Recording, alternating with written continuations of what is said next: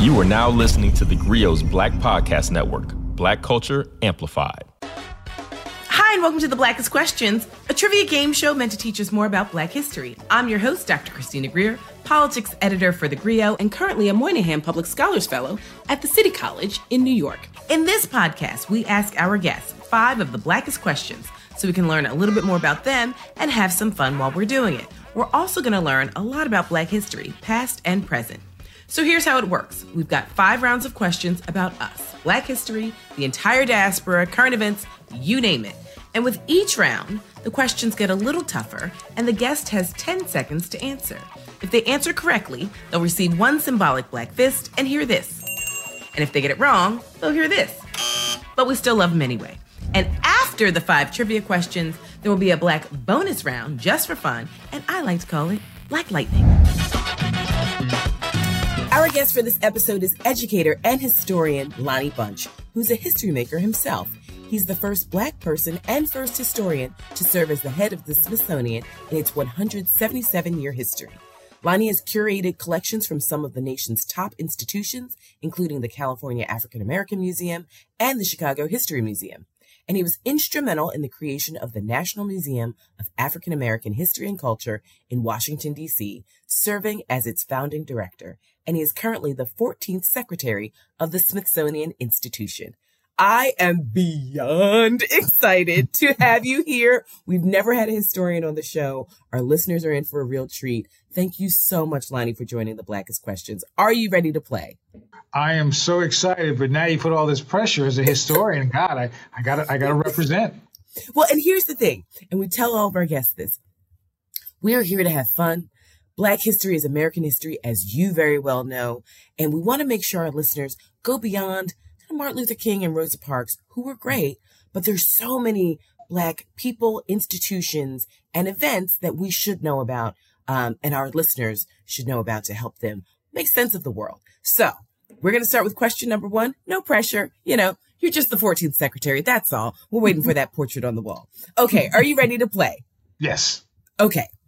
In May of 1963, thousands of children bravely protested segregation in Birmingham, Alabama. Some of them, as young as 4 years old, marched for days despite being met with hostile tactics from authorities with high-pressure fire hoses and police dogs. Can you name this pivotal event in the civil rights movement? This is the Children's March as part of the Birmingham March of Martin Luther King. And I know it so well because my wife was one of those children walking in Birmingham in 1963. Oh, my goodness. Well, you are absolutely correct. The Children's March, also known as the Children's Crusade, Dr. Martin Luther King Jr. led protests in Birmingham just weeks before the children got involved, and he was arrested and penned his powerful letter from a Birmingham jail. The children were trained in the tactics of nonviolence, and on May 2nd, 1963, they left in groups from the 16th Street Baptist Church. The protest lasted several days, and hundreds of children were arrested, causing outrage around the world, which forced city leaders to agree to desegregate businesses and free everyone who was still sitting in jail. The Children's Crusade was considered a success and even compelled President John F. Kennedy to publicly support federal civil rights legislation. However, 4 months later, the Ku Klux Klan bombed the 16th Street Baptist Church, killing 4 Black teenage girls and injuring 20 other people. And so I know in the last couple of years, we've heard a lot of talk about a third era of Reconstruction and what these changes mean in our country. Lonnie, historically, do you believe we're heading in that direction, or do you think we're already in a certain reconstruction in our nation? Well, I think that what we realize is Reconstruction never ends. So whether it's the first, second, or third, that the struggle for fairness, the struggle for racial justice is really an ongoing struggle. So my notion is that we are at a point where we have to sort of reunite the movement. We have to generate ourselves, because in essence, what's important is that this is something that we have to realize, that the price of liberty is eternal vigilance, and the price of freedom is eternal protest. The price of liberty is eternal vigilance. I don't have any tattoos, Lonnie, but I think you've just given me my first tattoo. And so, I mean, you know, obviously your wife is a civil rights figure that we can now put in our hearts and on the pantheon of people who have made this country so much better and safer for Black people. As a historian and all the work and research you went through in preparing this museum for us and for the world, do you have a favorite Black figure in history? Like, is there someone that you go to? You know, for me as an educator, I always look at Mary McLeod Bethune. She's kind of one of my favorites. As a Black woman, you know, she has roots in Florida, just like, my relatives. Do you have someone that, you read up on when you need either inspiration or just you're having one of those days that you need a little clarity? While I have a lot of people whose names people know, it's really those that one doesn't know. In my office, I have a picture of a Black woman who was enslaved. It's probably taken 2 years after the Emancipation Proclamation. And she is this small woman carrying a hoe that is longer than her, a heavy basket. Her knuckles are swollen from work. Her clothes are tattered, but her head is up and she's stepping forward. So she inspires me. Every time I thought I couldn't build a museum or these folks were driving me crazy, I'd look at her and say, she didn't quit, I can't quit. So it's those kinds of folks whose names we don't know, who are famous only to their family, who really inspire me. I love that. I mean, I really hope, the whole point of this podcast is that people will be inspired to do a little more research. Nothing makes me happier when I get a text from someone or a DM that says, I got 0 out of 5, like I knew nothing that was going on. And I'm so sure that in the museum, people go in and they're discovering someone anew, which leads them to do even more discovery. And so I'm so excited you're here. Are we ready for question number 2? I am always ready. You're 1 for 1. So let's keep it going. Okay. Question number 2. After the Civil War, the Wild West was appealing to Blacks who were hoping for freedom and fair wages. And despite what's portrayed in books and movies, it's estimated 25% of all cowboys were Black. In fact, one of the most famous cowboy characters depicted on television and in movies is believed to be based on the life of a real Black cowboy. Who was this famous cowboy? Marshall Bass. Okay. AKA the Lone Ranger. I was just going to say the Lone Ranger. Marshall Bass Reeves. So also known as the Lone Ranger for our listeners out there who either watched it or, like me, watched it when they went to visit their grandparents. And my grandfather always had the Lone Ranger on. The Lone Ranger began as a radio show in 1933 and had more than 1,300 episodes before becoming a popular television show in 1949. The Lone Ranger character, who is a masked former Texas Ranger fighting outlaws, was played by a white man, but the character was actually inspired by a Black man, Bass Reeves. Reeves was born enslaved in Arkansas, but escaped during the Civil War and lived in Indian Territory. He eventually became a deputy U.S. Marshal who arrested more than 3,000 people and had a Native American companion that traveled with him, just like Hollywood portrayed. Black cowboys were typically responsible for the toughest jobs, like breaking horses and being the first to cross flooded streams during cattle drives. It's believed the term cowboy originated as a derogatory term used to describe Black cowhands. So can you share some other roles in history that Black people have held that are possibly often forgotten or overlooked? Well, I think the notion of the Black West, it's not just the cowboys, it's the settlers on the plains, it's those that go to Los Angeles or San Francisco or Denver, so that the West is really this opportunity for African Americans to escape the violence of the South and also to go a place where there's more land. So what you see are farmers and pioneers in the West that are really very powerful. The other thing for me is that I think the most important aspect of what people undervalue of Black life are Black teachers. You see all of these educators who go into the South after the Civil War to create freedom schools. You see people like Mary McLeod Bethune recognizing that it's really important to have universities, and that in essence, I think that the great group that needs to be celebrated are Black teachers, historic, and those Black teachers who were in segregated schools, who many lost their jobs when integration came. So they are really the people who believed that African Americans should be educated, and through that education could have doors of opportunity. So I always celebrate the historic teachers and the contemporary teachers. Oh, wow.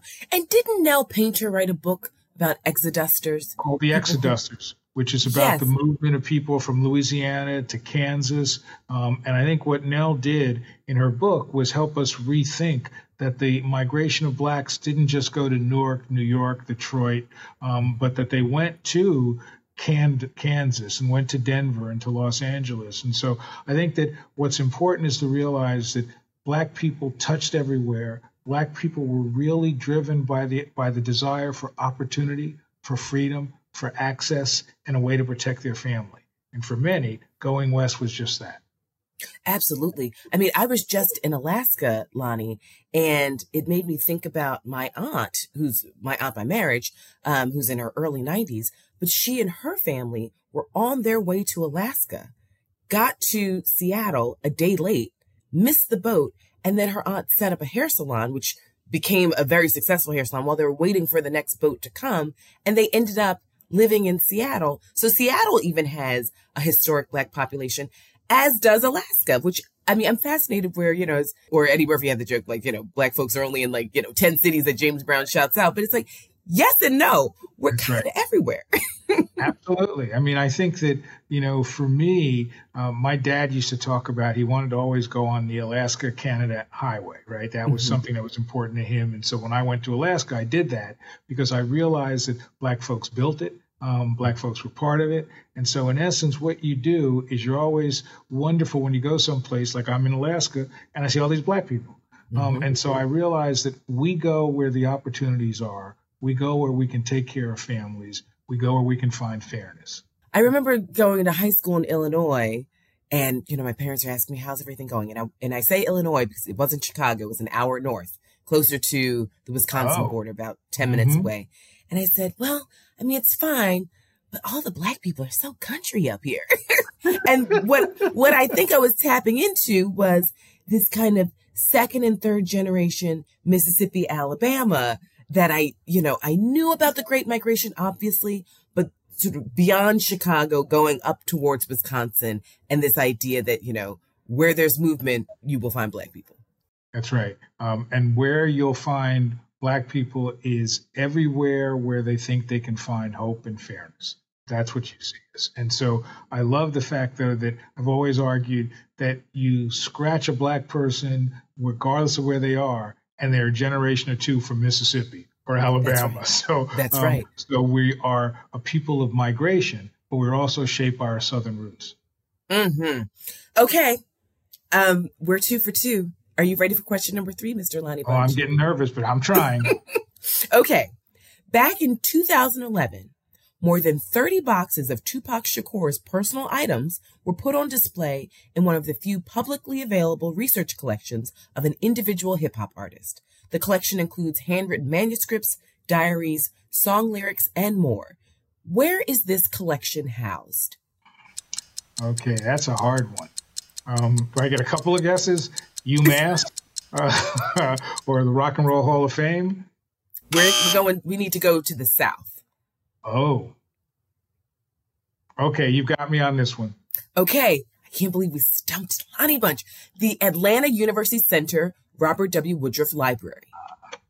So it took 2 years for the collection to be categorized, which covers 1969 to 2008. The collection was gifted to the AUC Woodruff Library by Tupac's mother, Afeni Shakur, who is a political activist and member of the Black Panther Party.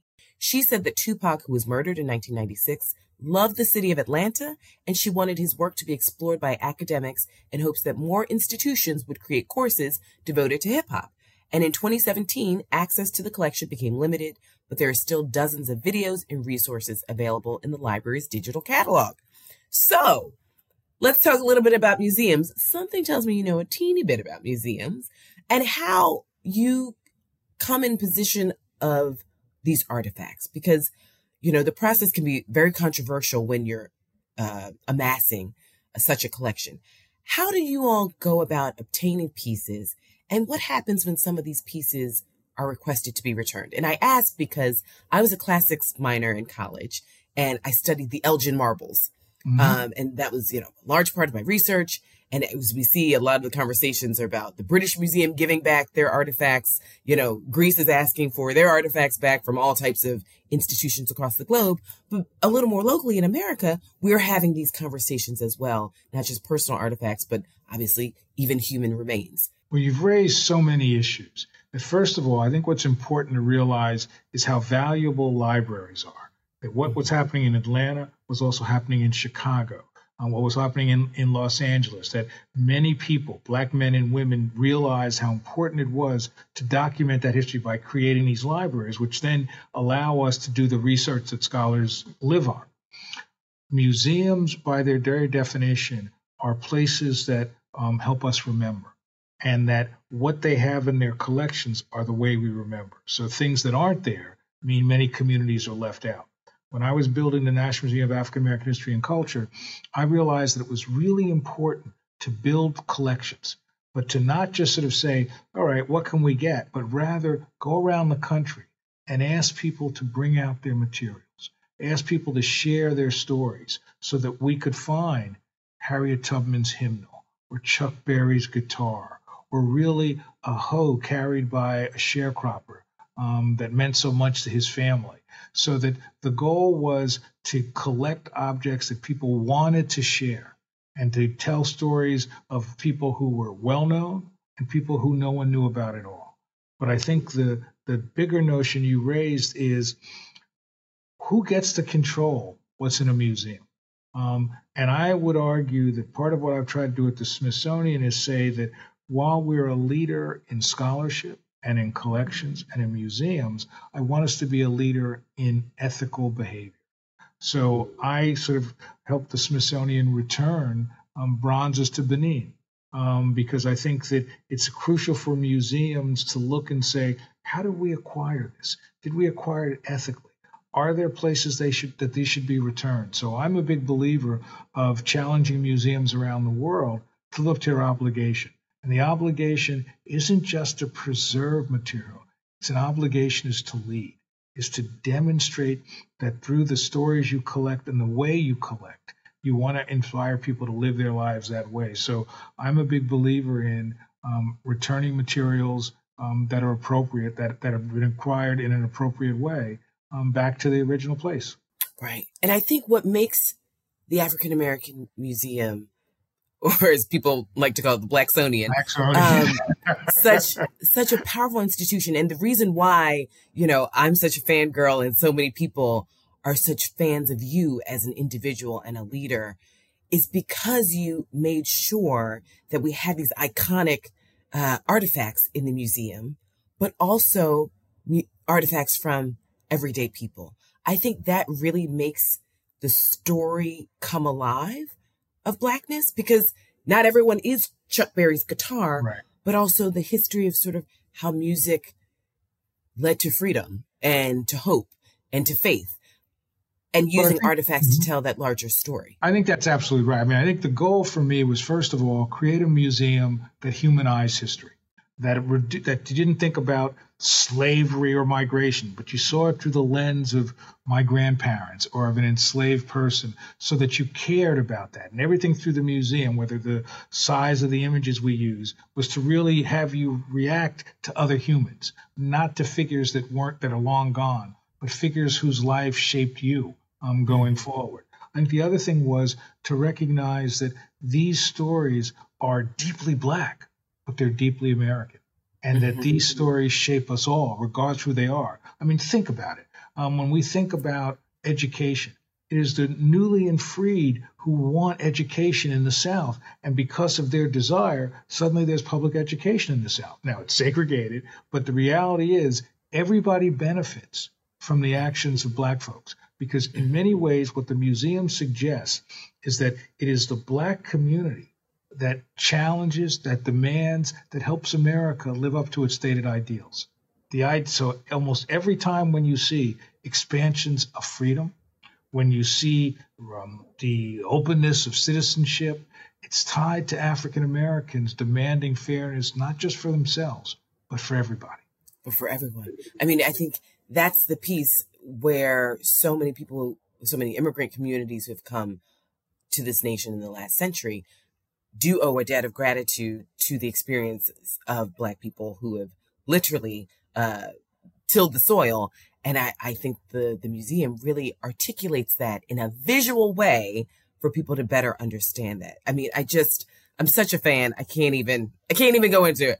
But I do want to ask you a little bit more, though, about the leadership of these museums, because we know that following the death of George Floyd, the country went through, what they called the racial reckoning that affected so many different aspects of people's lives, obviously, including museums.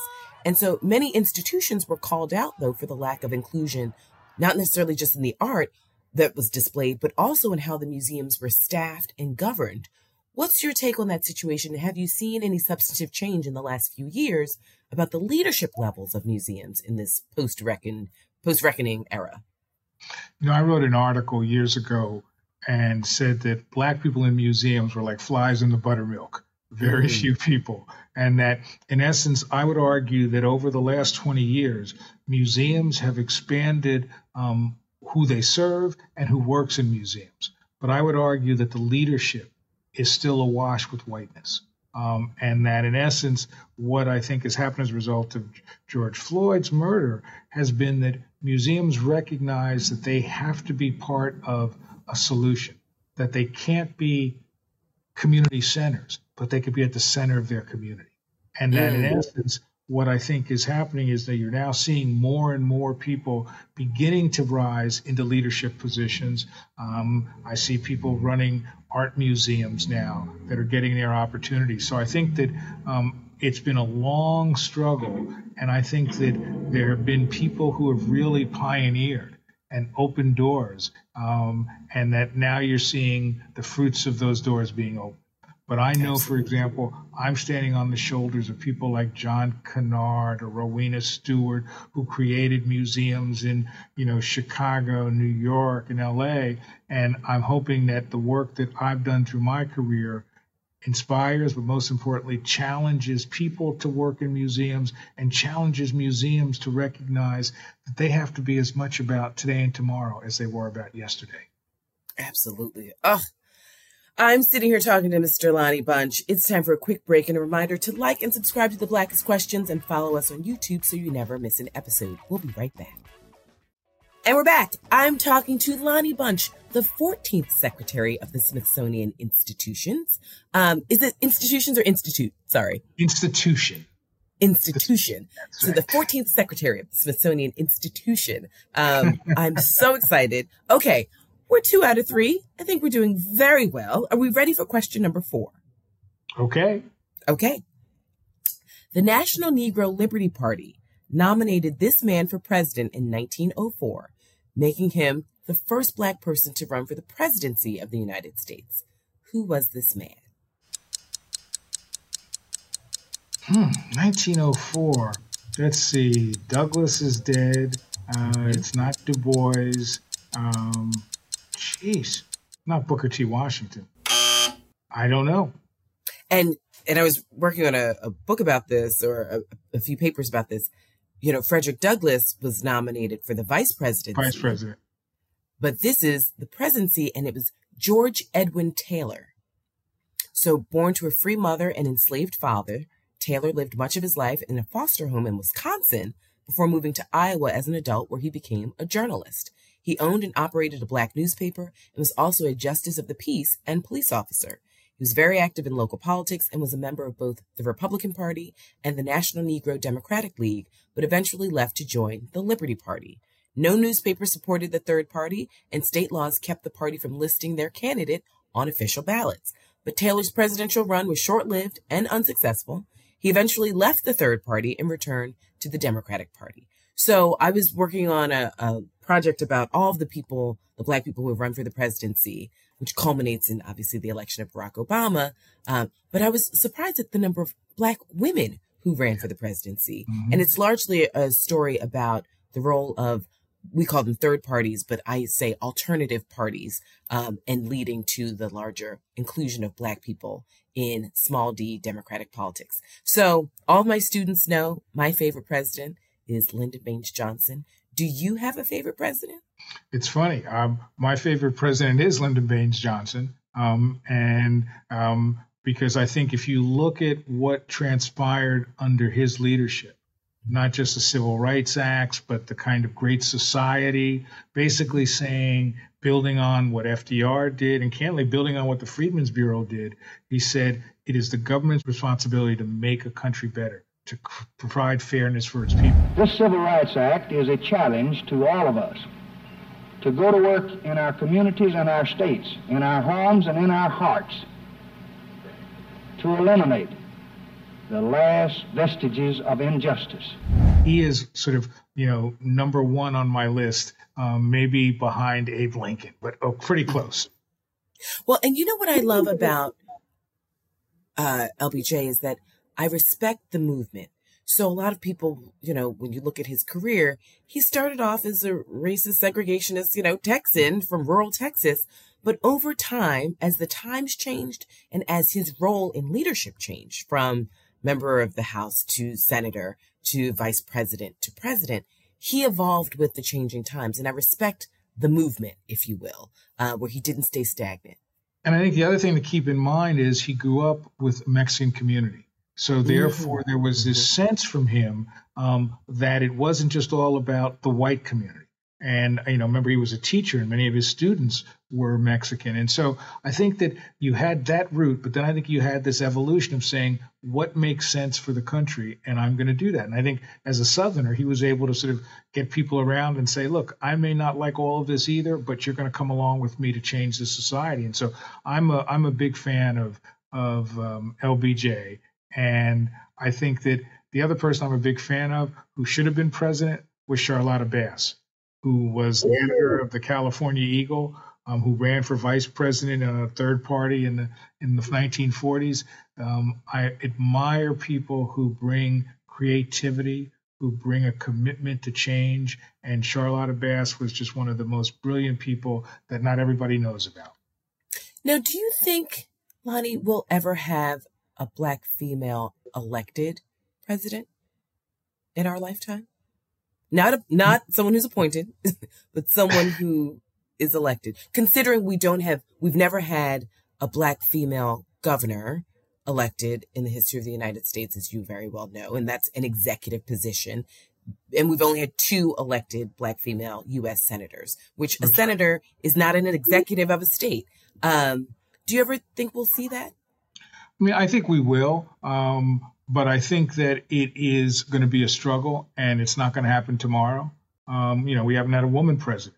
And so I think that what you're seeing, though, is how do you create the generation of people who are ready to provide that leadership? And I'm seeing more and more of that at the state level. And I think that, so I'm optimistic. No, let me put it this way. I'm hopeful, but not always optimistic. But the barriers of gender, the barriers of race, the fact that we had a Black president means the barriers are not knocked down, that we had somebody who was able to leap over those barriers, but those barriers are still there. Right. I always tell my students I'm pragmatically optimistic. It's a little weighted. I like that. That's why I do hope. There's always good to have hope. I'm not always optimistic, but I'm always hopeful. Hope is so crucial to understanding Black life. It is hope, and its aspirations, and its ability to articulate in quiet ways the hope of the country. And that's what's so powerful to me about African Americans, that they, we used to say that John Lewis was the conscience of Congress. African Americans are the conscience of America. Mm-hmm. Absolutely. Oh my goodness, Lonnie Bunch, I could talk to you for hours. Okay, we got to move on. We're going to question number 5. Are you ready? Sure. I'm in a slump, so hopefully I can answer this one. But as we say on the Blackest Questions, Black history is American history, and we're all here to learn together, right? My educator hat is always on. Yeah, okay. but as a scholar, I'm like, man, I hate not to be right. Well, here's the thing, Lonnie, to be fair. Every time I've gone on my Griot siblings podcast, so that's Teray, that's Panama Jackson, that's Michael Harriet, for our listeners out there who listen to their podcast, I'm 0 for whatever the number is. There's something about my brain, I think when I'm in the hot seat, it's the Jeopardy nervousness. And, it's like, what is your middle name? And I'm like, I don't know. You stumped me. Like, next question. Okay. Question number 5. The earliest recorded written protest toward ending slavery in America was penned by a small group of people in 1688. What community did these people belong to?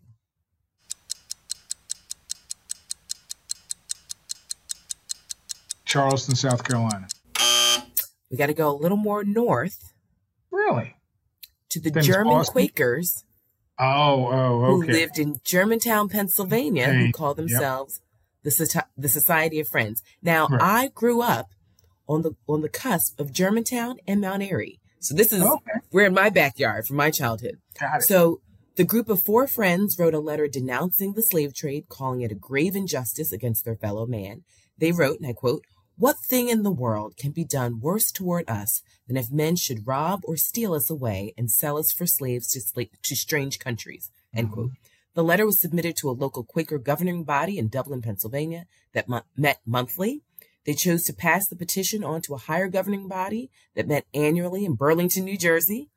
The request to end slavery in Quaker communities was denied, but most Quakers living in Germantown refused to own enslaved people and became known to produce the finest linen goods in the region without using any slave labor.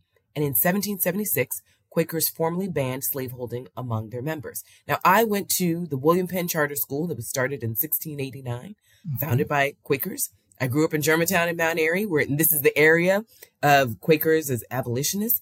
And why do you think this history isn't discussed as widely as one would think? Part of it is that America has trouble looking at its own tortured racial past. That America really struggles with somehow suggesting that these are stories that are not important, that could be divisive. Rather, to me, stories like this of the Quakers is really the best of America. It is people saying that America is not a static place, but a work in progress, and that therefore we're going to continue to challenge, to push, to illuminate the problems, to move the country forward. So I think that it really is a difference in philosophy between those that believe that the country is aspirational and needs to be pushed to move to its highest ideals versus those who kind of like to believe, oh, we're already at the promised land. Mm-hmm. And those of us that grow up in the Black church know you're never at the promised land. You just try to get there.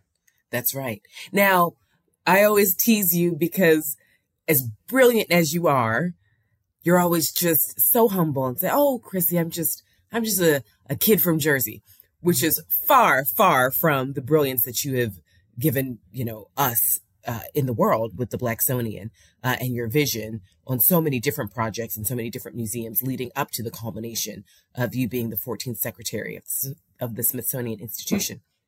But tell us a little bit more about where you grew up and what kind of community fostered your love of knowledge. Well, I grew up in a town that was overwhelmingly Italian in New Jersey. So I grew up speaking Sicilian. I still curse in Sicilian.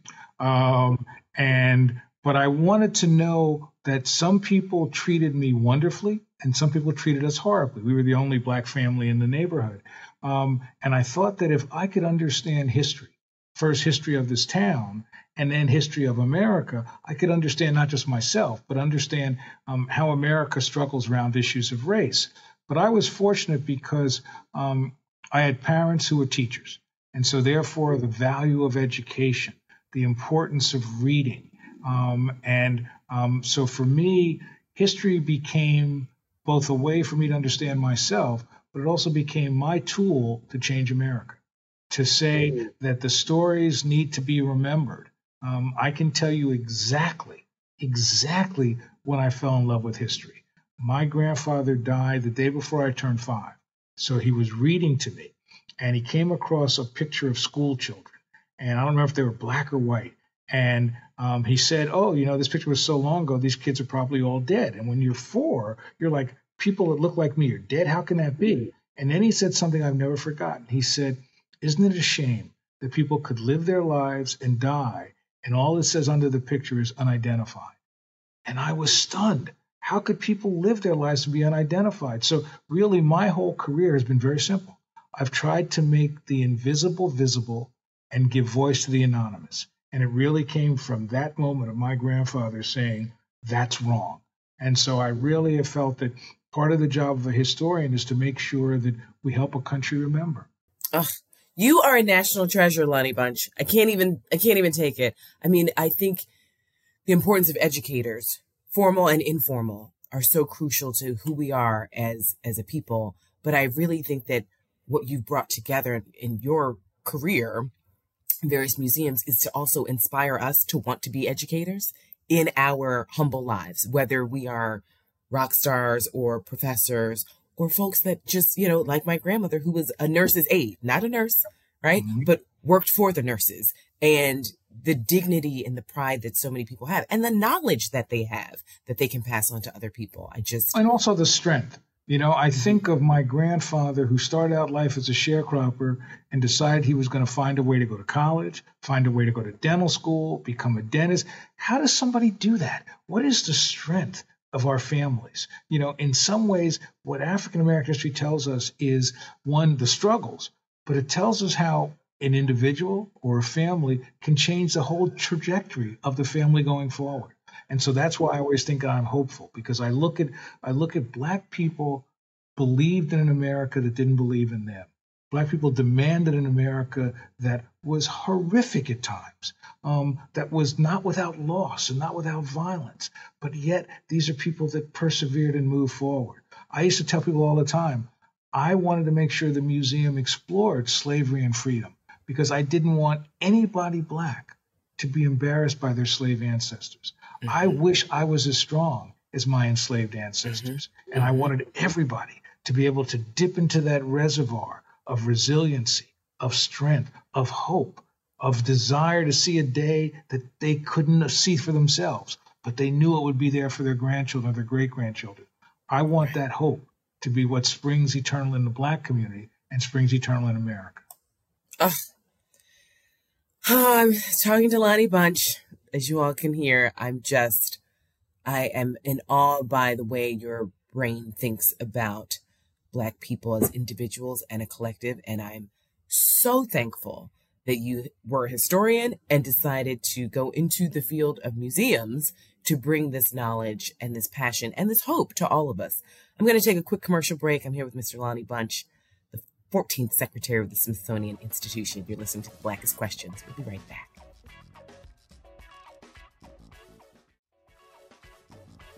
Okay, we are back. I'm with Lonnie Bunch, the 14th Secretary of the Smithsonian Institution. Lonnie, now it's time for Black Lightning. This is my favorite round. This is the bonus round where there are no right or wrong answers. I just want you to tell me the first thing that comes to your head and your heart, and that's where we'll go. If you could meet any historical figure, dead or alive, who would it be and why? James Baldwin. James Baldwin was one of the greatest authors of the 20th century, and his vision of what fairness was, his vision of the importance of history. I mean, James Baldwin is the first person I read that said history is really about today, not just in the past, and that we're carried by it in many ways. So to be able to sort of talk to James Baldwin, someone who really wrestled with issues of sexuality, identity, he would be the person that I'd love to have my first conversation with. And then my second conversation would be with the oldest relative that's named Bunch, who was enslaved, and to be able to understand her life and her hopes and her fears. Oh, I love that. Okay, so if you could live anywhere in the world, where would you live? I kind of live Washington, D.C. I really like Washington, D.C. I like the turmoil that is the political part of Washington, D.C., and so, yeah, I think that this is home. And if I could live anywhere, this would be it. Maybe if I had a second choice, I'd end up living in London. I love the diversity of London. I absolutely love London, too. What's your favorite time period? Oh, definitely 19th century. The 19th century is so important to look at the challenge of enslavement, to look at the struggle for abolitionism, to look at the transition from being enslaved to being free during Reconstruction, to look at the hopes of change, and then the counter-revolution of racists fighting against Reconstruction and fairness. I think the 19th century is the place where you understand what it means to be an American and also can draw hope, but it reminds you that this struggle is a struggle that will happen every day as long as there's an America. Okay. What's the last book you read? Okay. The last book I read was a book on the history of slavery in Guyana. I'm very interested in how nations around the world have been shaped by slavery. And so there's some really interesting work that's being done about slavery and the fight for freedom in Guyana. That's probably the last book I've read, but the one I'm reading now is fascinating. It's a book that looks at the impact of the crack epidemic on the United States. Donovan Ramsey's book? That's right. That's right. Fascinating. So that's what I'm doing now. Okay. Now here's a hard one. What's the best book you've ever read? Wow. And you can choose one of many. Okay. I think obviously the most important book as a historian I ever read was John O. Franklin's From Slavery to Freedom.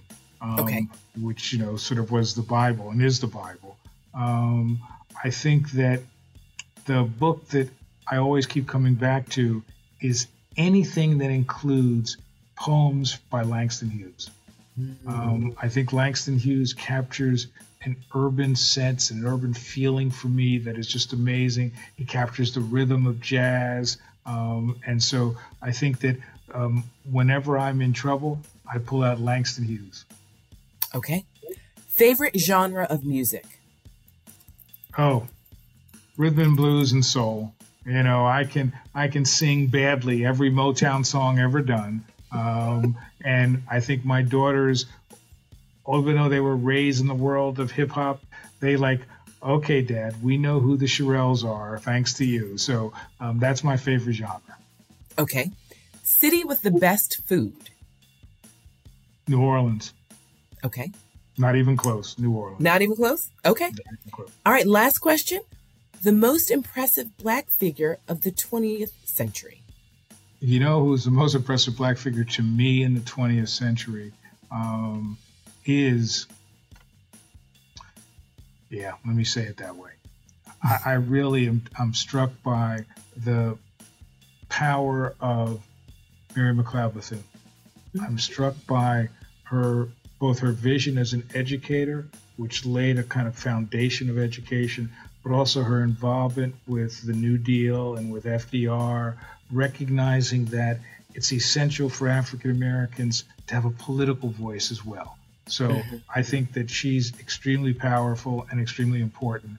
I also think that A. Philip Randolph is somebody who really deserves to be remembered, not just for the March on Washington in 1963, but the proposed march in 1941 and the struggle for sort of demanding Blacks be treated fairly from World War I on. So it's hard to choose, but there are some amazing people. Lonnie Bunch, I want to thank you so much for playing along with us. I want to thank you for taking the time to join the Blackest Questions and sharing your brilliance and your vision and your hope with all of us. You did very well, by the way. Nah, I'm an A student. I like to be perfect, but okay. Okay, well, that just means you'll have to come back and play again. And it means that what I want everybody to realize is you can never know it all. You have to keep learning. Absolutely. I want to thank you all for listening to The Blackest Questions. This show is produced by Sasha Armstrong and Jeffrey Trudeau, and Regina Griffin is our director of podcasts. If you like what you heard, subscribe to this podcast so you never miss an episode, and you can find more from the Griot Black Podcast Network on the Griot app, the website, and YouTube. Thanks for listening.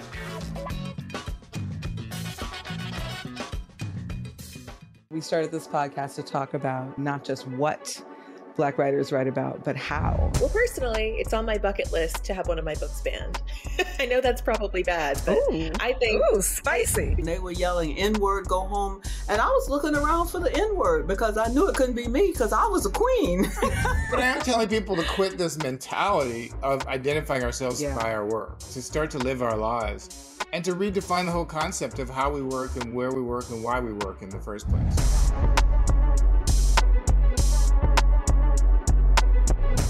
My biggest strength throughout my career has been having incredible mentors, and specifically Black women. I've been writing poetry since I was like 8. I've been reading Langston Hughes and James Baldwin and Maya Angelou and so forth and so on since I was like a little kid. Like the banjo was blackity black, right?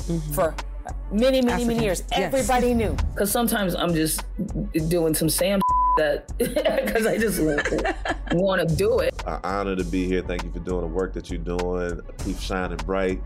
And like you said, we gonna keep writing black. As always, you can find us on the Griot app or wherever you find your podcasts.